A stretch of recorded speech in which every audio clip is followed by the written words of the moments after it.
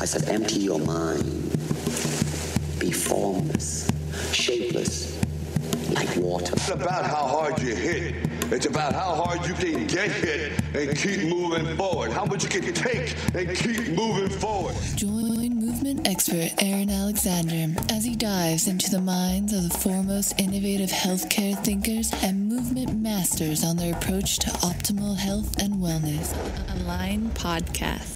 Welcome back to the Align Podcast. My name is Aaron Alexander. In today's beautiful episode, got to have somebody I appreciate in the world, Mr. Sean Croxton. Sean is a legend in the YouTube reality. He created one of the first health and wellness YouTube channels called Underground Wellness, and then went on to create Underground Wellness Podcast, had like something over 10 million downloads, got to do great interviews with everybody, and he's a writer, he's a self-development coach these days, doing a lot of really good stuff around helping people with money, helping people unlock the power of their mind.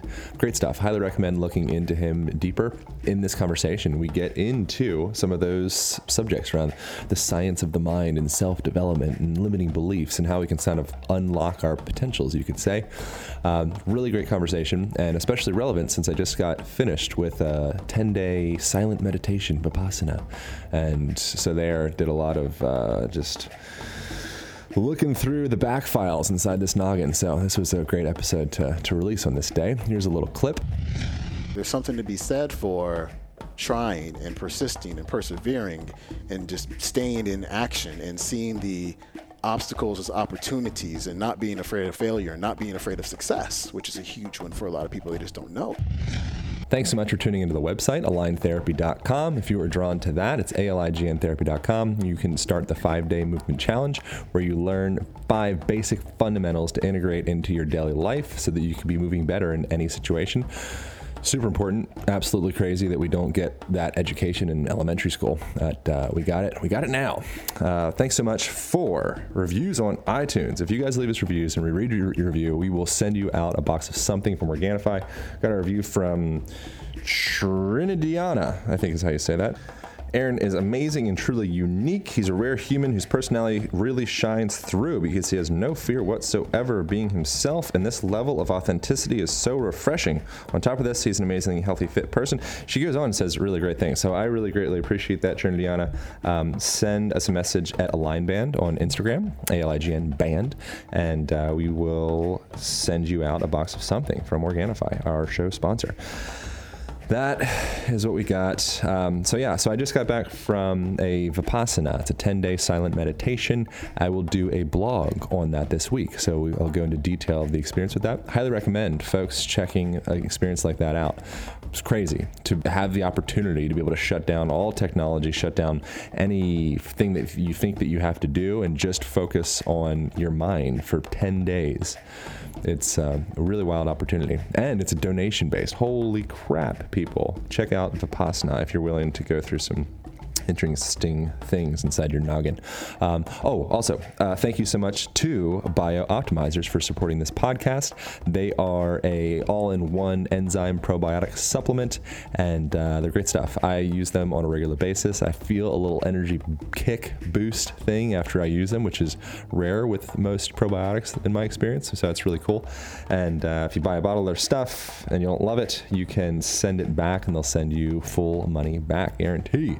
So you can get 15% off p3om.com/align, 15% off your purchase. Do that. Check it out. p3om.com/align. Okay, here we go. Back to the show. Sean Croxton, we recorded this in his living room in Southern California. So great conversation. Hope you enjoy. Bam, here we go. Align Podcast. How do we start to get to that point of start to taking control of visualization? I think number one is to just have the awareness that your reality is completely your creation. I know a lot of people be like, no, I didn't create this. This has nothing to do with me. No, your reality, like you were talking about your beliefs. And, people may worship their beliefs, but I think a lot of people don't know they worship their beliefs because they've never examined what those beliefs are. They just kind of run on autopilot all the time. And then their beliefs and their opinions and their positions and their point of view become the lens through which they see the world. Like your occurring of the world is completely different than my occurring of the world because of our different belief systems, right? And so there's content, there's what happens, and then there's the meaning that we give it. And that's the context. I don't know, there could be a basketball game on, and we got 3 people sitting here, and there's the Lakers versus the Celtics, and the Lakers win. So the Lakers fan is super happy, and then the Celtics fan is upset. But the person who just doesn't really care, they're not affected by it at all.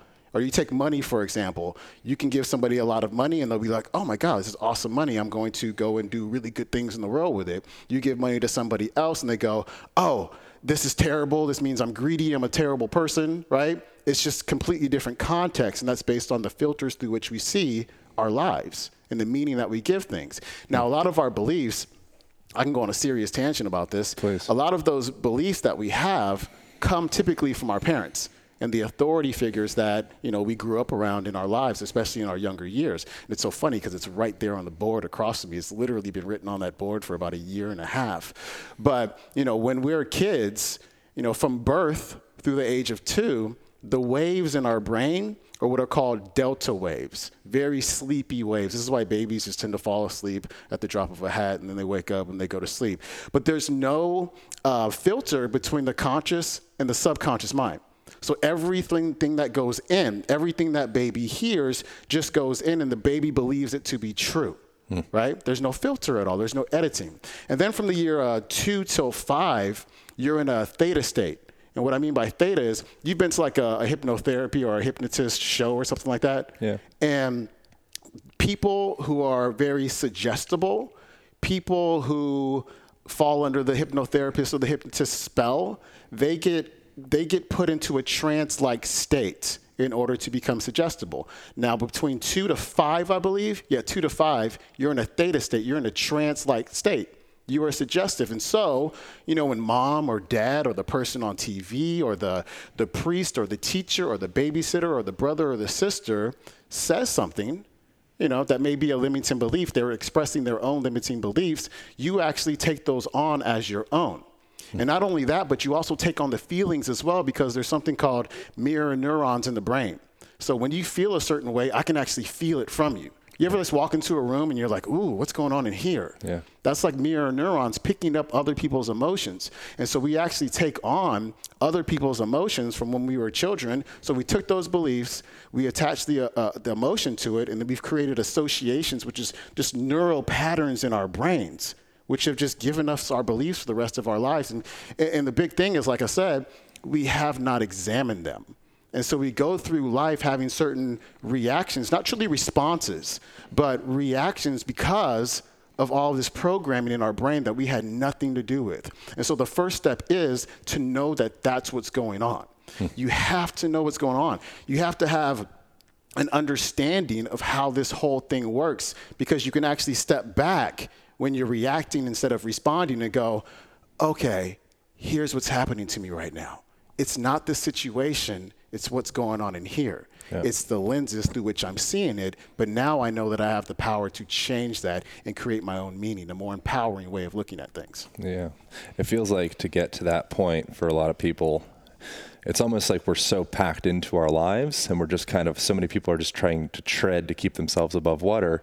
We don't have that spaciousness to step back and start to examine where we're at. And we also have nobody to teach us unless you're a seeker. Unless you're really looking for it, for a big part of my life, I didn't know a lot of this stuff because I just wasn't seeking it. I was just living day to day to day to day, probably without a whole lot of purpose. I was just living reactively. But you stumble upon, different people, whether it be a Tony Robbins or a Bob Proctor or a Lisa Nichols or whomever that spiritual teacher may be, just to kind of lift the veil and say, okay, here is what's going on, and here's what you can do about it. John DeMartini. The man, the myth, the legend. That's my dude. I've never met him before. He and I need to meet. We need to talk. I love that guy. Changed my life. Yeah. Yeah. So one of the things that he pointed out with me was little tools that you could do to figure out what your true values are versus what you think your values are. So looking around the world and seeing, what do you organize in your life? Where are your thoughts? What are your relationships like? Guess one of my highest values. You've been into my house. What's one of my highest values? Home. It feels that way. Or, books, research, study, self-development, but also home. I mean, this is all a part of the home. It's the accoutrements of the home. you surround yourself typically with the things that you value. Yeah. You know, so I value books. I value reading and writing and learning and teaching. You know, those are the things that really get me fired up. Those are the things that I don't need outside motivation to get me to do. Right. Like that's like when I get up, you know, usually I meditate first thing I do when I get up, and then, you know, I'll just, while I'm having my tea, I'll pick up a book if I'm not watching something on TV like some sports show. But books are huge. Books have always been big in my life ever since I was, probably before I can even read. I can remember my mom and my dad like having books sent to the house, you know, about Thomas Jefferson or the railroads or John F. Kennedy or the trip to the moon. Like they always surrounded me with books, took me to the library, like a family outing would be to go to the library, to the bookstore. Cool. And I swear, if I'm not home or I'm not at the yoga studio or I'm not at the gym or I'm not at True Food Kitchen or Tender Greens, I'm at a bookstore. Just hanging out. Like that's fun to me. That's what I like to do. Yeah. So, but you were saying like, you're talking about values. Go ahead. Oh, I don't know. I was just saying shit. Yeah. I totally interrupted you. I'm just putting thoughts out there. But how do you spend your money? What do you surround yourself with? What turns you into an extrovert? Like I'm like a natural introvert. I really don't talk much. But if you get me talking about books and personal development and business building and health and all that stuff, like you can't get me to shut up. Like this might be a 3-hour episode right here because I'll just keep talking. But as soon as you leave, I'm going to go back to being quiet, Sean. And so that's how you know what you value, like what turns you to an introvert. What else are some of those questions that he asked? But there's 13 different questions. A couple of them are kind of redundant. They're redundant. I cut it down to actually, which we were talking about this previously, I cut it down to 10 questions. Yeah, it could be. Because I found 3 of them to be kind of the same question. Yeah, they're kind of the same questions. Yeah. But you take the test, you go to drdemartini.com/values. Yeah. You take the test, it'll spit them out for you. But it's really, the way that it changed my life, and you didn't ask this, but I'm going to tell you anyway, is I remember back in the day when I first started my YouTube channel. And I actually, to be honest, I was maybe about a year or two into my YouTube channel, and I had thousands, tens of thousands of followers, but I wasn't monetizing it at all. Like I had an intention of monetizing it and turn it into a business, but at the same time, I just kept on sabotaging myself over and over and over again. And my buddy Antonio, I'm talking to my buddy Antonio, he says, dude, I'm going to send you something. It's a recording. I want you to check it out. And so he sent it to me, and I still have the email. It says, listen to this now. It was all in caps. So I listened to it, and it was Dr. Demartini talking about money mindset and your values and your goals. And when your values don't match, when they don't align with your goals, you're going to get sabotaged. Yeah. Why? Because it's simply not that important to you in terms of your hierarchy of values. And so for me, it blew my mind because I was like, wow, I've been fighting with myself. I've been sabotaging myself over and over and over again when it comes to my financial freedom. Why? Because I didn't have a high value on my finances at all.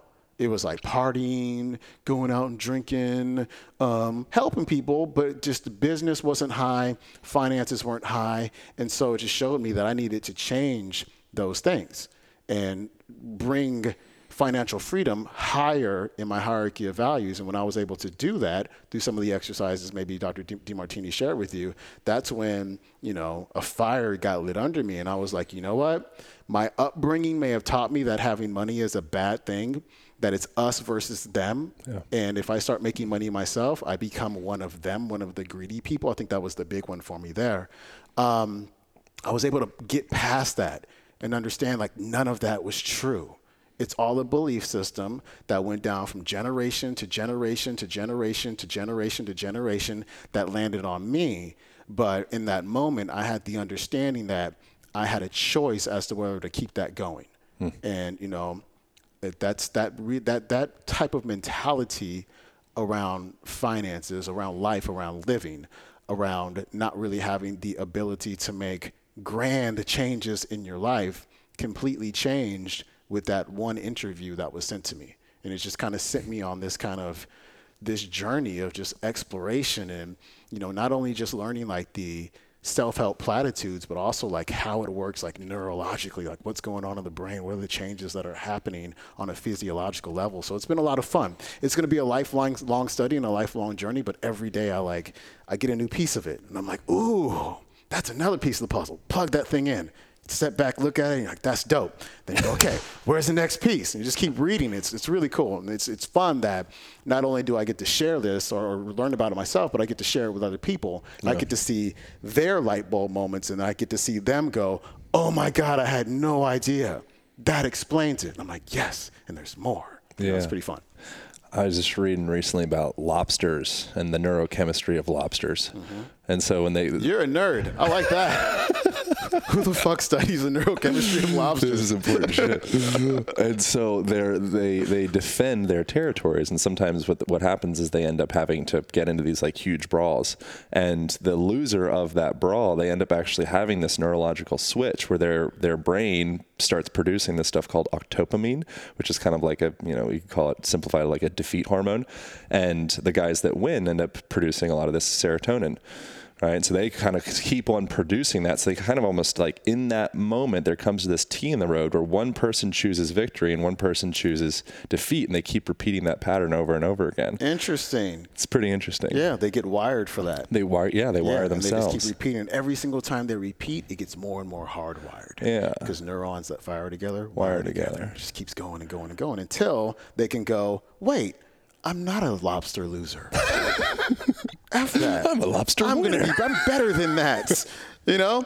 The whole lobster thing kind of trips me out because I like lobster. You know, you have to boil them alive for them to be really good. Right. And you hear that they can't feel the pain of being boiled alive. Yeah, and probably I don't know. Part of me just says, like, who asked the lobster? Yeah. You know what I'm saying?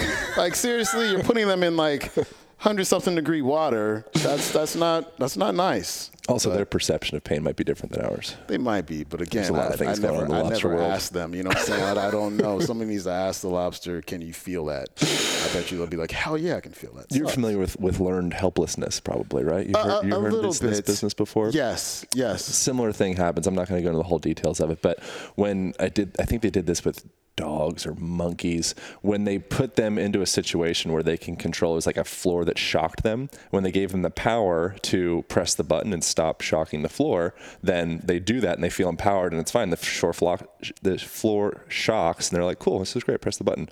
The ones that didn't have access to that button, at first they scramble for the button, eventually they come to the point where they just give up. And even when you present them the button, they don't go for it because they're just like, I'm fried. Mm-hmm. You know, so it's another thing we get drilled this learned helplessness in our society. That's what we accept. Yeah. We accept the helplessness. We just don't know that we have a choice. You know, that's your greatest power, is your power to choose. But, you know, you've been told so many times that this is the way things are and there's no way out. You're stuck this way. And I just simply can't believe that I'm stuck anyway. You know, that's just not the way I am. I think we're all spiritual beings. I think, you know, spirit is all about, you know, greater expression, just growing and growing and growing. And, you know, in this lifetime, and I don't even know if we have other lifetimes, we will never see our full potential, you know, but there's that thing inside of us that says, dude, there's better.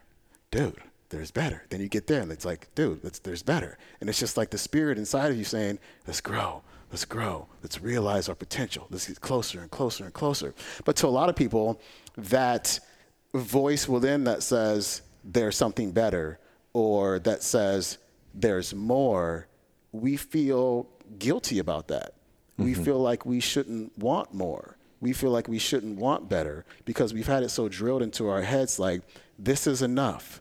You know, why do you want any more? This is enough. This is enough. And, you know, again, it comes from people outside of us, and we believe that. And, you know, I believe in creative dissatisfaction. You know, I'm a pretty happy, optimistic guy, but I will never be satisfied. You know, and people may look at that and be like, what do you mean you'll never be satisfied? And what I mean by that is not in a negative way. It just means that I'm never going to stop and just rest on my laurels and be like, okay, that's enough. I'm good where I am. Because if you're good where you are, you're not growing. And, you know, there's been times where I used to take breaks from work for a few months.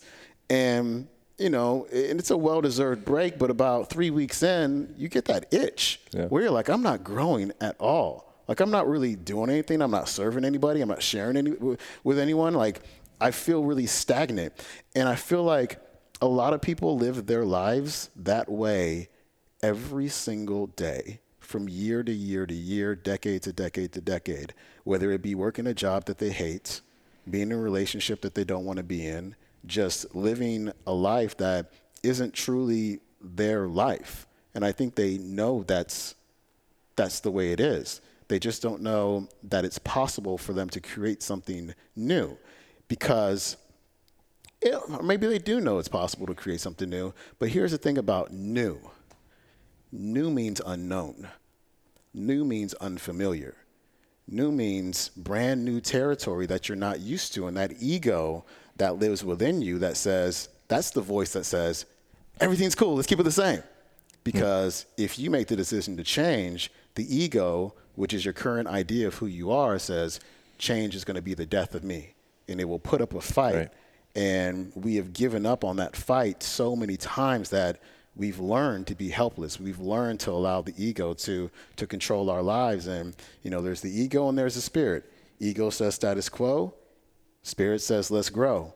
And we choose the ego way too often because we want to stay with what's familiar. We want to we don't want to get too uncomfortable, unfortunately. And that's just what life is. I'm uncomfortable all the time. Yeah. Successful people are uncomfortable all the time. And that's a state that you got to get used to if you really want to have an amazing life. So I see that working with done manual therapy with people with like physical structural patterns. Yeah. Sometimes it would make sense to push people into a new pattern because you see where they're at is dysfunctional. So I'm going to stretch you out of that. Mm-hmm. But sometimes the most effective way to work with somebody, you call it like passive work, is actually taking them deeper into their pattern until eventually they get so kind of like aware of the claustrophobia in that place that they don't want to be there, that they all of a sudden spontaneously unwind their shoulder girdle or whatever it may be. That's a really important word, aware. They become aware of it. Yeah. Like, oh, I don't want to be here anymore. Let's get out. Yeah. Yeah. So is there value with just kind of going in and being dark and solitude and, actually feeling the depths of whatever it is that's fucking you up? Or is there... When you say darks and solitude, what do you mean?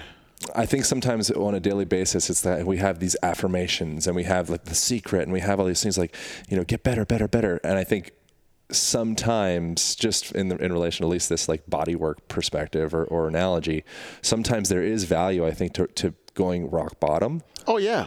I think rock bottom wakes a lot of people up. Yeah.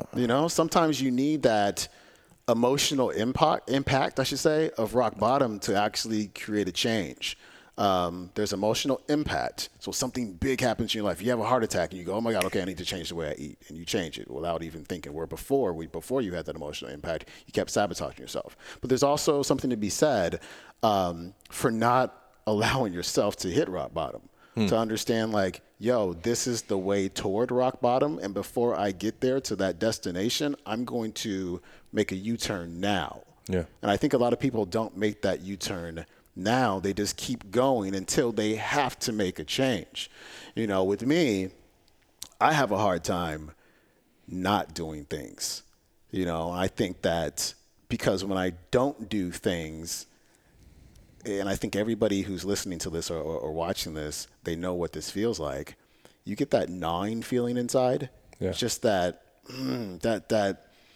feeling of, I should be doing this. I know what I can do. I have a really good feeling of what I'm capable of. I know that what I'm doing right now is working, but I just won't do it.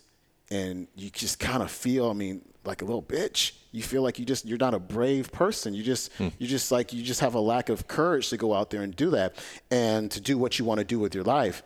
And it's just that feeling that you walk around with all of the time. And I remember like when I had that feeling, and it wasn't even that long ago. We're talking about 2010-ish.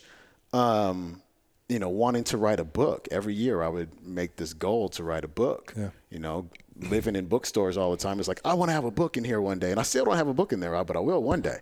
I was surprised. I was looking for your book. I was like, where's Sean's book? I have a couple of ebooks. I'm trying to read your book. Yeah. I have a couple of ebooks out there. It's, I'm looking forward to it. I'll get to that one day. Yeah, that's good. I had an agent for a minute, and it was going to be a book about real food. And it was like when I was at the very end of my underground wellness days, and I just could not bring myself to write whatever that thing is that you need to write to submit it to Proposal. Yeah. I'm deep in it right now. Yeah, you got to write a couple chapters, and I was like, It's like I'm 60 good. pages. It's a book. I was like, it's a book about your book. I kept sabotaging myself because it just wasn't that important to me anymore. Yeah. Especially to write about that. But getting back, like I had a goal to write a book. Like every year, I'm gonna write this book. I'm gonna write this book. I'm gonna write this book. And I remember consecutive years, December 31st, New Year's Eve was not a night for me to party. Like I'd be out somewhere at a party, at a bar or something like that, but I was never happy because the only thing that I can think about is, dude, you let another year of your life pass by. You didn't get this done. And that's just such a pain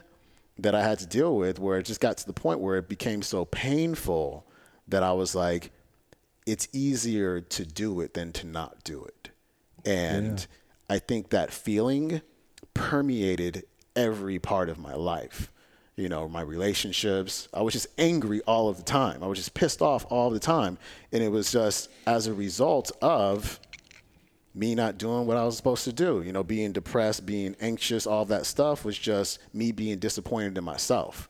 And I think that, there's something to be said for trying and persisting and persevering and just staying in action and seeing the obstacles as opportunities and not being afraid of failure and not being afraid of success, which is a huge one for a lot of people. They just don't know it. Yeah. Getting past that stuff. And, now when I have an idea, of course I can't take action on all of them because I would just be running in 10 different directions at the same time and never getting anything done. But just having those one or two projects that are getting done. And I don't procrastinate anymore, because if I do procrastinate, then I become that angrier version of myself. Like if you ever see me like walking around the streets angry, just be like, Sean, what should you be doing right now that you're not doing? And I'll be like, yeah, it's that book proposal. You know what I'm saying? And so, but again, I feel like a lot of people out there are feeling that way right now, and they don't know what their purpose is. And, and this is another tangent I can go on, and I will, because why not? That's what we're doing. I think a lot of people know what their purpose is. I think it's literally right in front of their nose. It's almost like, when I went to San Diego State, my school is in my backyard, which is crazy. Like that's my college. Keeping it local. Very, very full circle. It's crazy. Are we looking at the school right now? That's the that school. Looks collegiate. Yeah, that's San Diego State. There it is. University right there, my old stomping grounds That's for right. 6 years. But I remember I went to college without a major. And dude, I got to college, I didn't even know what a major was. I had no idea. Nobody in my family had been to college. I was just like, camp. This is camp. I'm like, it's camp with books. Let's go. And I remember it might have been my 4th year of college, just hanging out, taking general ed classes. And I didn't know what my major was going to be. And I remember being at the gym and lifting weights and going, well, shit, I lift weights every day. I read fitness books all the time and magazines. Why don't I just study kinesiology? Like it was literally right in front of my face the whole time. And I feel like for a lot of people out there who can't find their purpose, it's literally right there. And it's the thing that comes easy to you. Mm-hmm. It's that thing that you do better than anybody you know. It's the thing that, somebody calls you up at 10 o'clock on a Friday night, like, hey, man, can you talk? Can you help me with something? It's that thing. And it doesn't have to be, as Steve Harvey says, dribbling a basketball or dunking or acting in a movie and stuff like that. We think it has to be this huge thing, our purpose. But, as Steve talks about, he says he has this friend who, on Friday nights, they would hit up and be like, hey, man, let's go to the club. He'd be like, man, I can't go. I got to cut Miss Johnson's grass in the morning. And he was like, you got to cut Miss Johnson's grass? How much she paying you to do that? But fast forward, now this guy has a landscaping business worth like $4 million. You know what I'm saying? Yeah. And so our purposes are usually right in front of us. It's the things that we do really well without trying. And as John Addison said on my podcast recently, he says, do the thing that you're good at without trying and try. You know what I'm saying? Right. Because if you try, imagine how much better you're going to be at it. Imagine how much more service you're going to be able to give if you try. And, a lot of us feel like it's our purpose is silly. I couldn't do that for a job. Like, look at what I do. my job is silly if you really think about it. Like, I play clips from different motivational speakers on my podcast 5 days a week. Yeah. And then I teach people how to make, how to change their money mindset or how to build a health-based business online. Like, it's pretty silly. Like, most people don't go to their parents and be like, hey, I want to start a YouTube channel and make money doing that. And that's the big thing there. The big thing there is that we know what we want to do, but we're afraid, period. You know, Napoleon Hill has those 7 basic fears. There's fear of death, of course, but there's fear of criticism. There's fear of loss of loved ones, loss of the respect of loved ones, you know. There's fear of old age. And usually the reason why you're not taking action on what you want to take action on is because of one of those fears. And a lot of times it's completely unconscious. And due to that unconscious fear you're having, there's just stuff going on in your brain that is not allowing you to get into action. And like I said earlier, it's the awareness of the presence of that fear and knowing what's going on that allows you to go, okay, it's my brain acting up today. It's my amygdala acting up today. It's my fear center acting up today. Which fears are present for you? For me, I don't want to die. I think that's my big one. I've been pondering on that too. I don't want to die. I just want to live forever. I think that'll be pretty cool. But then again, if you live forever, it gives you a reason to procrastinate. You know, I think there's a reason why we all have an expiration date, because whoever, you know, the creator is said, yo, I'm going to give you an expiration date so you get shit done. Because if I don't, you're just going to put it off forever. So this is your time to create. And if you don't, you don't.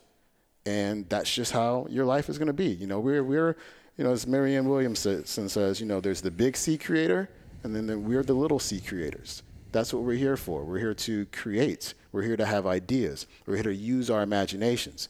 Every single thing in this room, from this table to this couch, from the shirt to the Buddha right here, came out of somebody's imagination when they created it. And, you know, we've lost our imaginations, unfortunately, or we use our imaginations against us. Because instead of like staying present and coming up with ideas to help people and to create, we project ourselves into the future to imagine all of the bad things that can happen to us. And that's one of the things that just keeps us stuck where we are. We're stuck in the past. We're saying, here's what happens in the past, or here's what happened in the past, and if I try this, it's going to happen again. And then we say, here's what we can imagine happen in the future. And so we just stay stuck. We never really present. You know, we're just there, or it's all screwed up, man. It's really too bad. But again, if you don't have that awareness, you're just going to kind of keep on going and going and going, living the same life in the same day over and over again. That sucks, dude. Wanted to take a quick break and thank our sponsor, Organifi, for supporting the show. Organifi is a rad company. I utilize their superfood blends on a daily basis. Holding in my hands the green juice right now, filled with all the green powders your little heart could desire, from wheatgrass to spirulina to chlorella to matcha. Really excellent stuff. Highly recommend checking them out. They also do protein blends that are vegan, as far as I can see. So the protein they're using in here is pea protein, quinoa protein, and pumpkin seed protein. Everything's organic. Everything's delicious. Highly recommend checking them out. So go Organifi, ORGANIFI.com, and utilize the Align code for 20% off. Organifi.com, Align code, ALIGN, 20% off. Get that stuff. Thank you guys so much for tuning in. Back to the show. Pow. Last night I was having this kind of meta moment. I was playing with I do like a nightly meditation thing for 20 minutes before I go to bed, which I find to be really important, and kind of had this idea that it almost feels like you could view this life, this is going to be probably excessively out there, but you could view this life as almost like preparation for death. And that creating kind of a seamless transition into death is probably a life that you're not overly attached to. It's like ego self. There's somebody recently said that death is like taking off a tight shoe. Mm-hmm. So it's like throughout the day we have all these criticisms and ideas and expectations of what we think we're supposed to be, and that's just like this. Mm-hmm. It kind of cinches you down. Mm-hmm. The sooner that we in this lifetime can kind of loosen up those laces a little bit and be a little bit more comfortable with the dissolution of the ego, it feels almost like that transition between life and death. Almost, it's a cleaner circuit. Does that sound like some crazy shit? Yeah, I think I don't really think there's a full death of the ego. Because the ego is not death per se. Right. The ego is just kind of like the current idea of who you are, and you're always going to be somebody. So you're always going to have an ego. So I don't think we can ever like fully get rid of the ego. Yeah, it's just an awareness of, okay, this is my ego, this is my status quo right now, but there's also a spiritual nature to myself that is going to allow me to continue growing and shedding this version of my ego in order to take on a new one. And, we all have our masks. And I think it's really important for us to understand that a lot of us are wearing masks, and we are identifying with our clothes and our skin tone and our nationalities and being men and women and all of that stuff and all these different ways to identify ourselves. But, there's this deeper layer of just being, just that just spiritual nature of yourself that you tap into when you meditate. When everything just kind of drops away when you're in meditation, you're just sitting.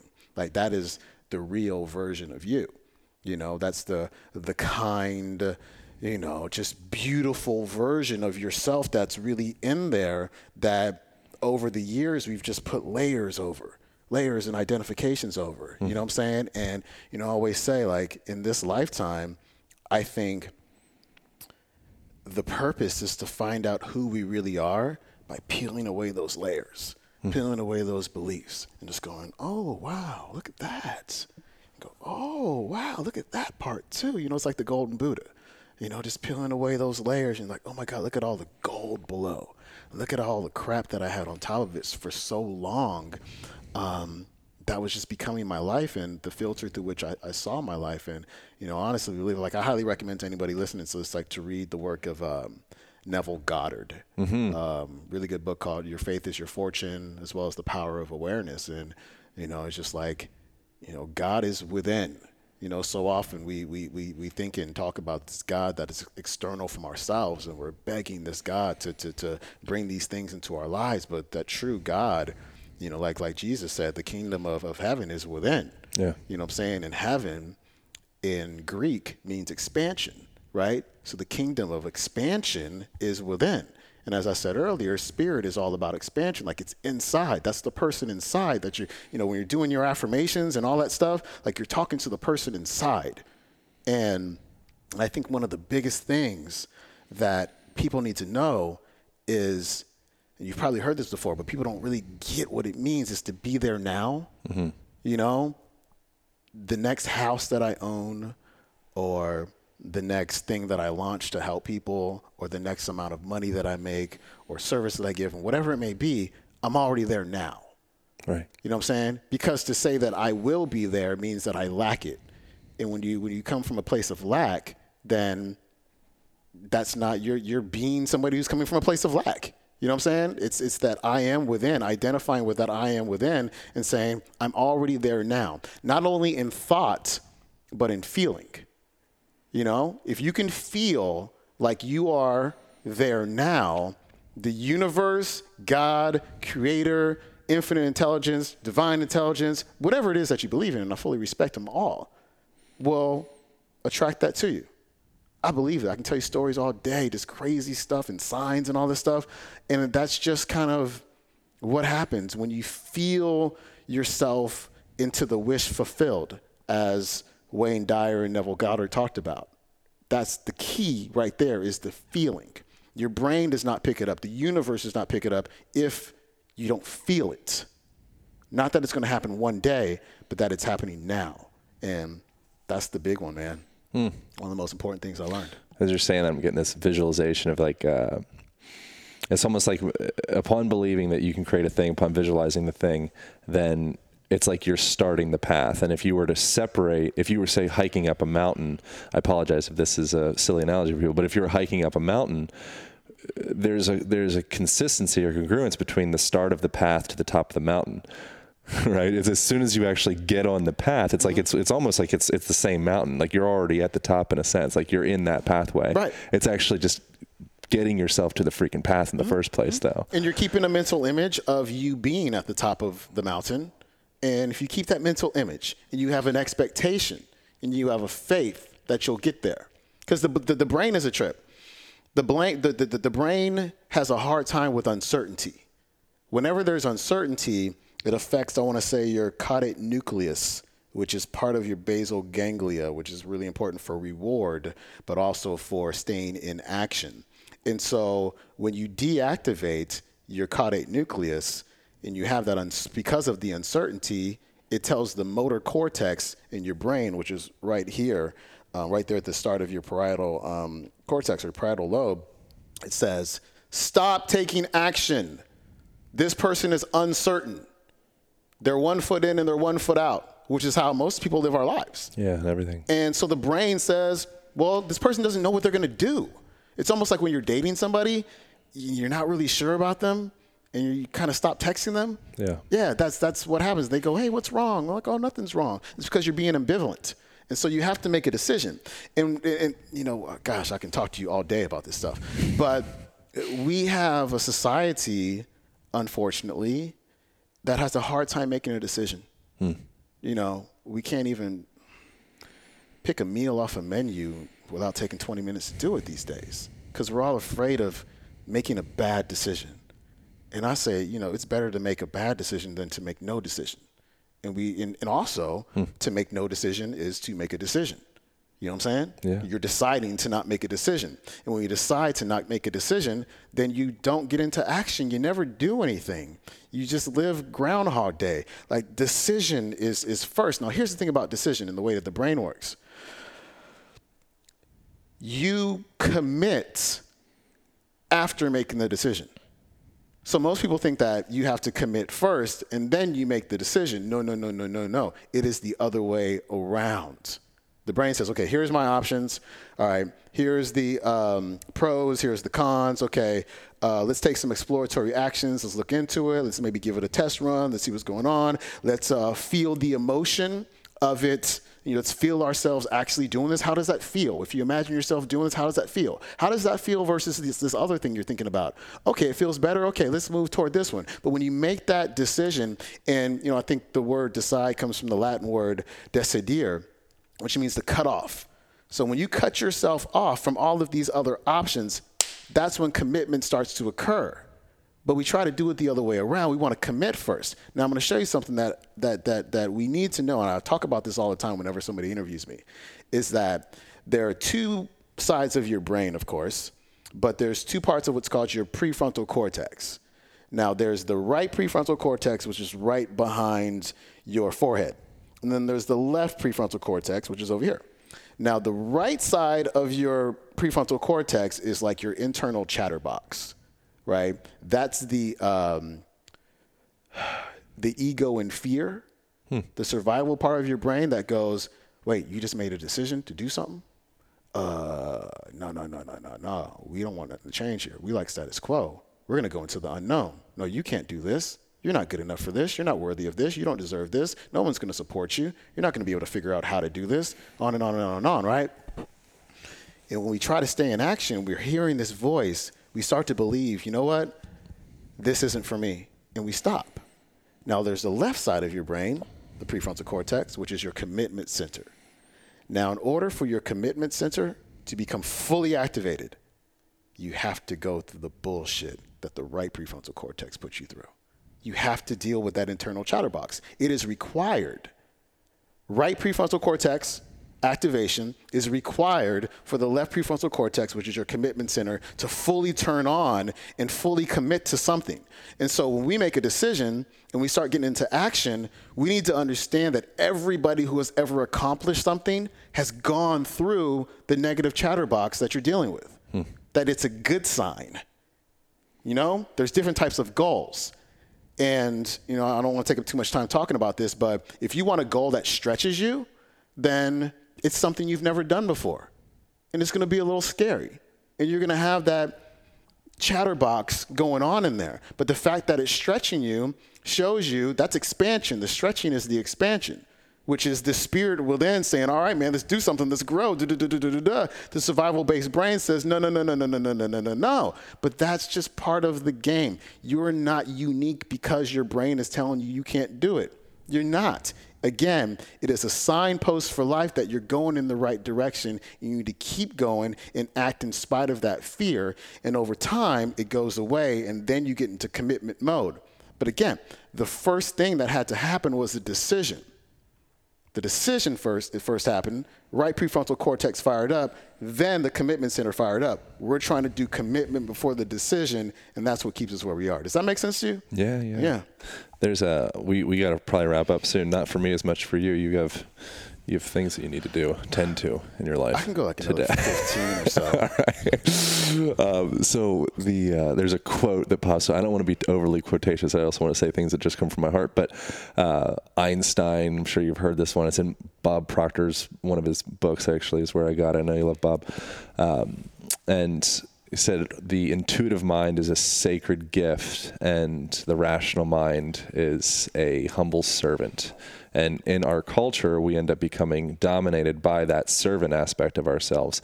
Both of them have incredible amounts of value. It's finding that yin, yang, black, white. It's always the balance thing. So when you're talking about the prefrontal cortex stuff, that's, to me, is a metaphor. The reality of the brain is it's so much bigger than what we know, but we extrapolate all these metaphors, but it all comes back to Chinese medicine and Eastern philosophy, and it's all the same.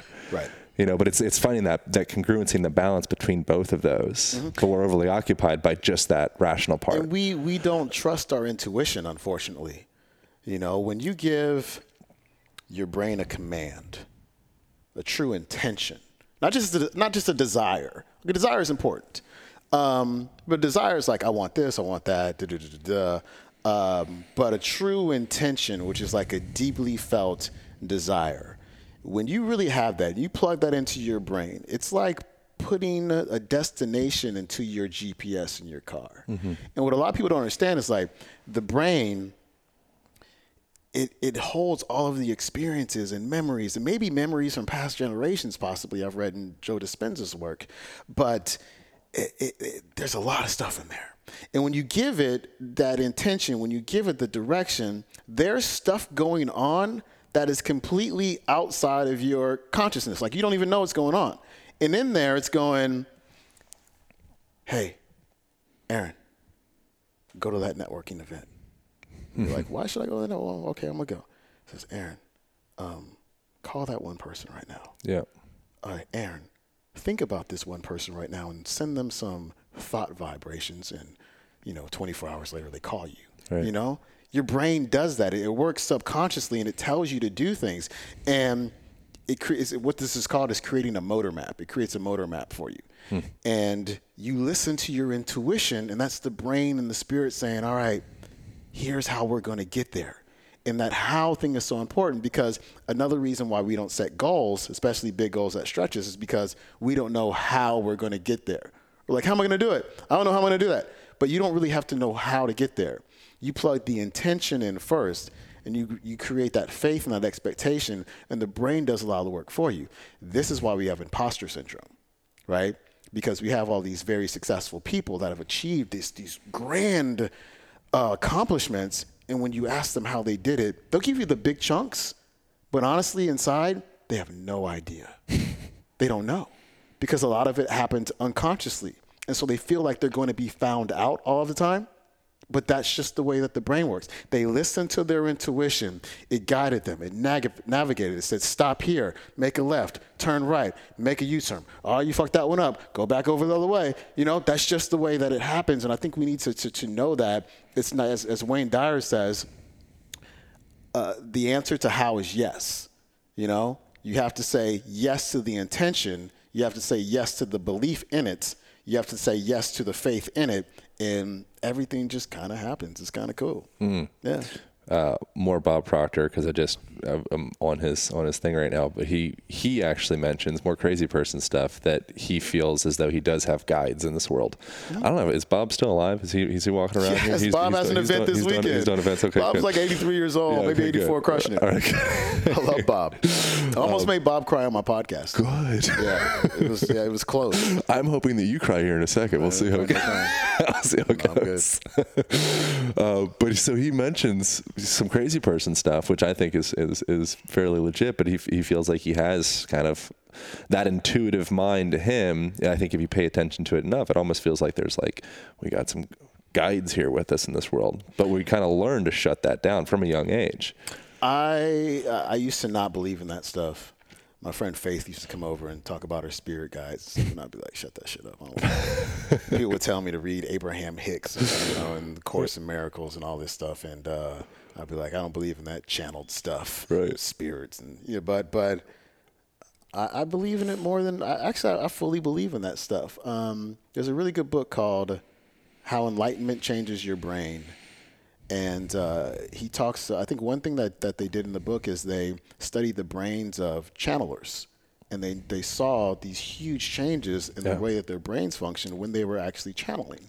And so it was really interesting. So I do believe that even though I haven't spoken to my guides, as some other people say they have, maybe as I get deeper into my meditation practice, a guide might pop up. And there might be different ways of speaking to them too. There might be different ways of speaking to them too. It's possible. I haven't had an Abraham Hicks experience where I'm just like speaking for somebody, and it'll be dope if that happened one day. Like to channel some crazy wisdom from somewhere would be pretty dope. I've heard that everyone. I heard this from Paul Check, who's nearby here as well. I'm heading out to tune in for Paul's podcast coming up whenever. I'm heading out there soon, and he's mentioned that everyone has some type of voyancy. So it's not just clairvoyant. There's audio voyant and visual voyant, and there's better ways of saying that. But we have different from tactile sense. Sometimes you're led from a body worker. You're led to contact a place, or just being cognitive. Some like your thought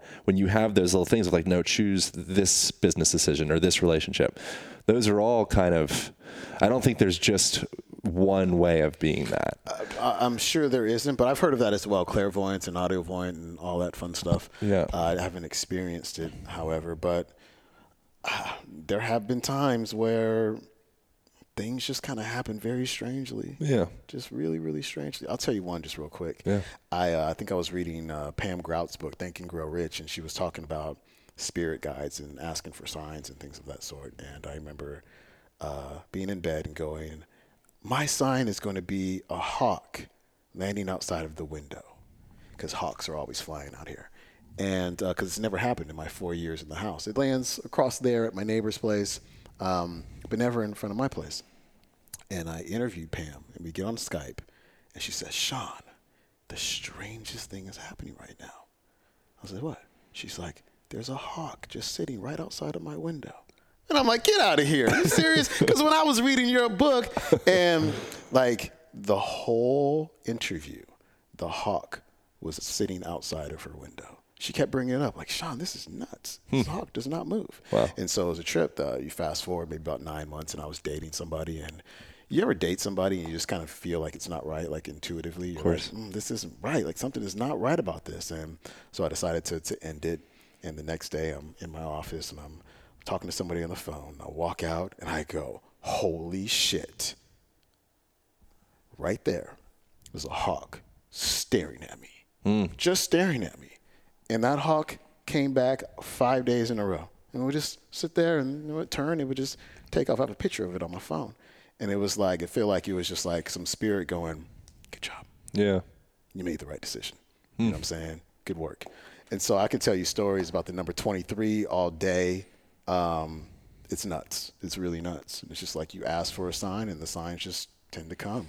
Yeah. Native Americans call that the like medicine, like hawk medicine or wolf medicine or whatever. Every time you see something, there's some type of connection with that. I think those signs are everywhere. I think that the more sensitive you become to yourself and just, the more you get into that, like Paul Selig, the show notes are going to be ridiculous in this episode. But he talks small self and big self. That's probably other places too. But the more we can get into kind of like getting out of the chatter of the small self, like the ego and all that stuff, and get into kind of like those layers back, all of a sudden I think we see more meaning in parts. Everything, it's like, oh yeah, I get that. But for 25 years, you were just blind to it. It was there. Yeah, it was there. You just didn't have the awareness. The deeper I get into my meditation, the more things I see. Like the 23s that pop up all the time. Like, it's really crazy. Like, I've people on Instagram like, dude, another 23, that's nuts. Even sometimes I don't see them. Other people see them for me. It's crazy. But yeah, I definitely think that there is certainly a lot to be said for spirit guides and spirit animals and signs and symbols and, that Native American wisdom that you talked about. Castaneda's work is something I want to read a lot more of. Wayne Dyer refers to Castaneda all the time, so I've got a few of his books in the office. There's just so much stuff to learn, man, in so little time. That's why I don't want to die.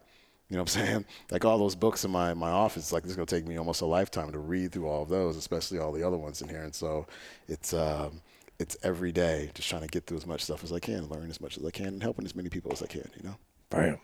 Word. How do people find your shit? How do people learn more, get into your stuff? I recommend it. SeanCroxton.com is the website. It's getting a makeover. Probably should be done by the time this podcast airs. I'm on Instagram at Sean Croxton. My podcast is called The Quote of the Day Show. Daily motivational talks, less than 12 minutes. Discovering your greatness in 12 minutes or less. And that's really it. I got my Money Mind Academy course, which is relaunching in mid-March. So you can find out about that at moneymindinfo.com. We also have a course we're launching right now called 6-Figure Certified Health Coach to help health coaches to build successful online practices. And that's what's going on. Cool. If people spiral out from the show notes on this episode, you'll probably have at least 2 years of black holes to get sucked into in education. So I hope you enjoy. All right. Thank you so much for that. Oh, man. Thank you so much. I appreciate it. Yes, sir. I appreciate you doing it. Over and out. Align Podcast. Thank you guys so much for tuning into that conversation. I hope you enjoyed it as much as I did. There's some ways that you can support this podcast, one of which you can pick up an Align band, which is a heavy-duty resistance band. It comes along with a door anchor and a carrying case and a video guide on how to mobilize those joints and integrate that body of yours. Really great stuff. You can be found at aligntherapy.com and also on amazon.com. Thank you also so much for utilizing the Amazon affiliate link on the right-hand sidebar of the podcast page. Bookmark that thing. Anytime you purchase some crap on Amazon, purchase that crap. Through that link, we get a percentage of it. Costs you nothing. And I think that's enough. Thank you guys so much for reviews on iTunes. Thank you for listening. Thank you for supporting. Have a beautiful rest of your day. Pow.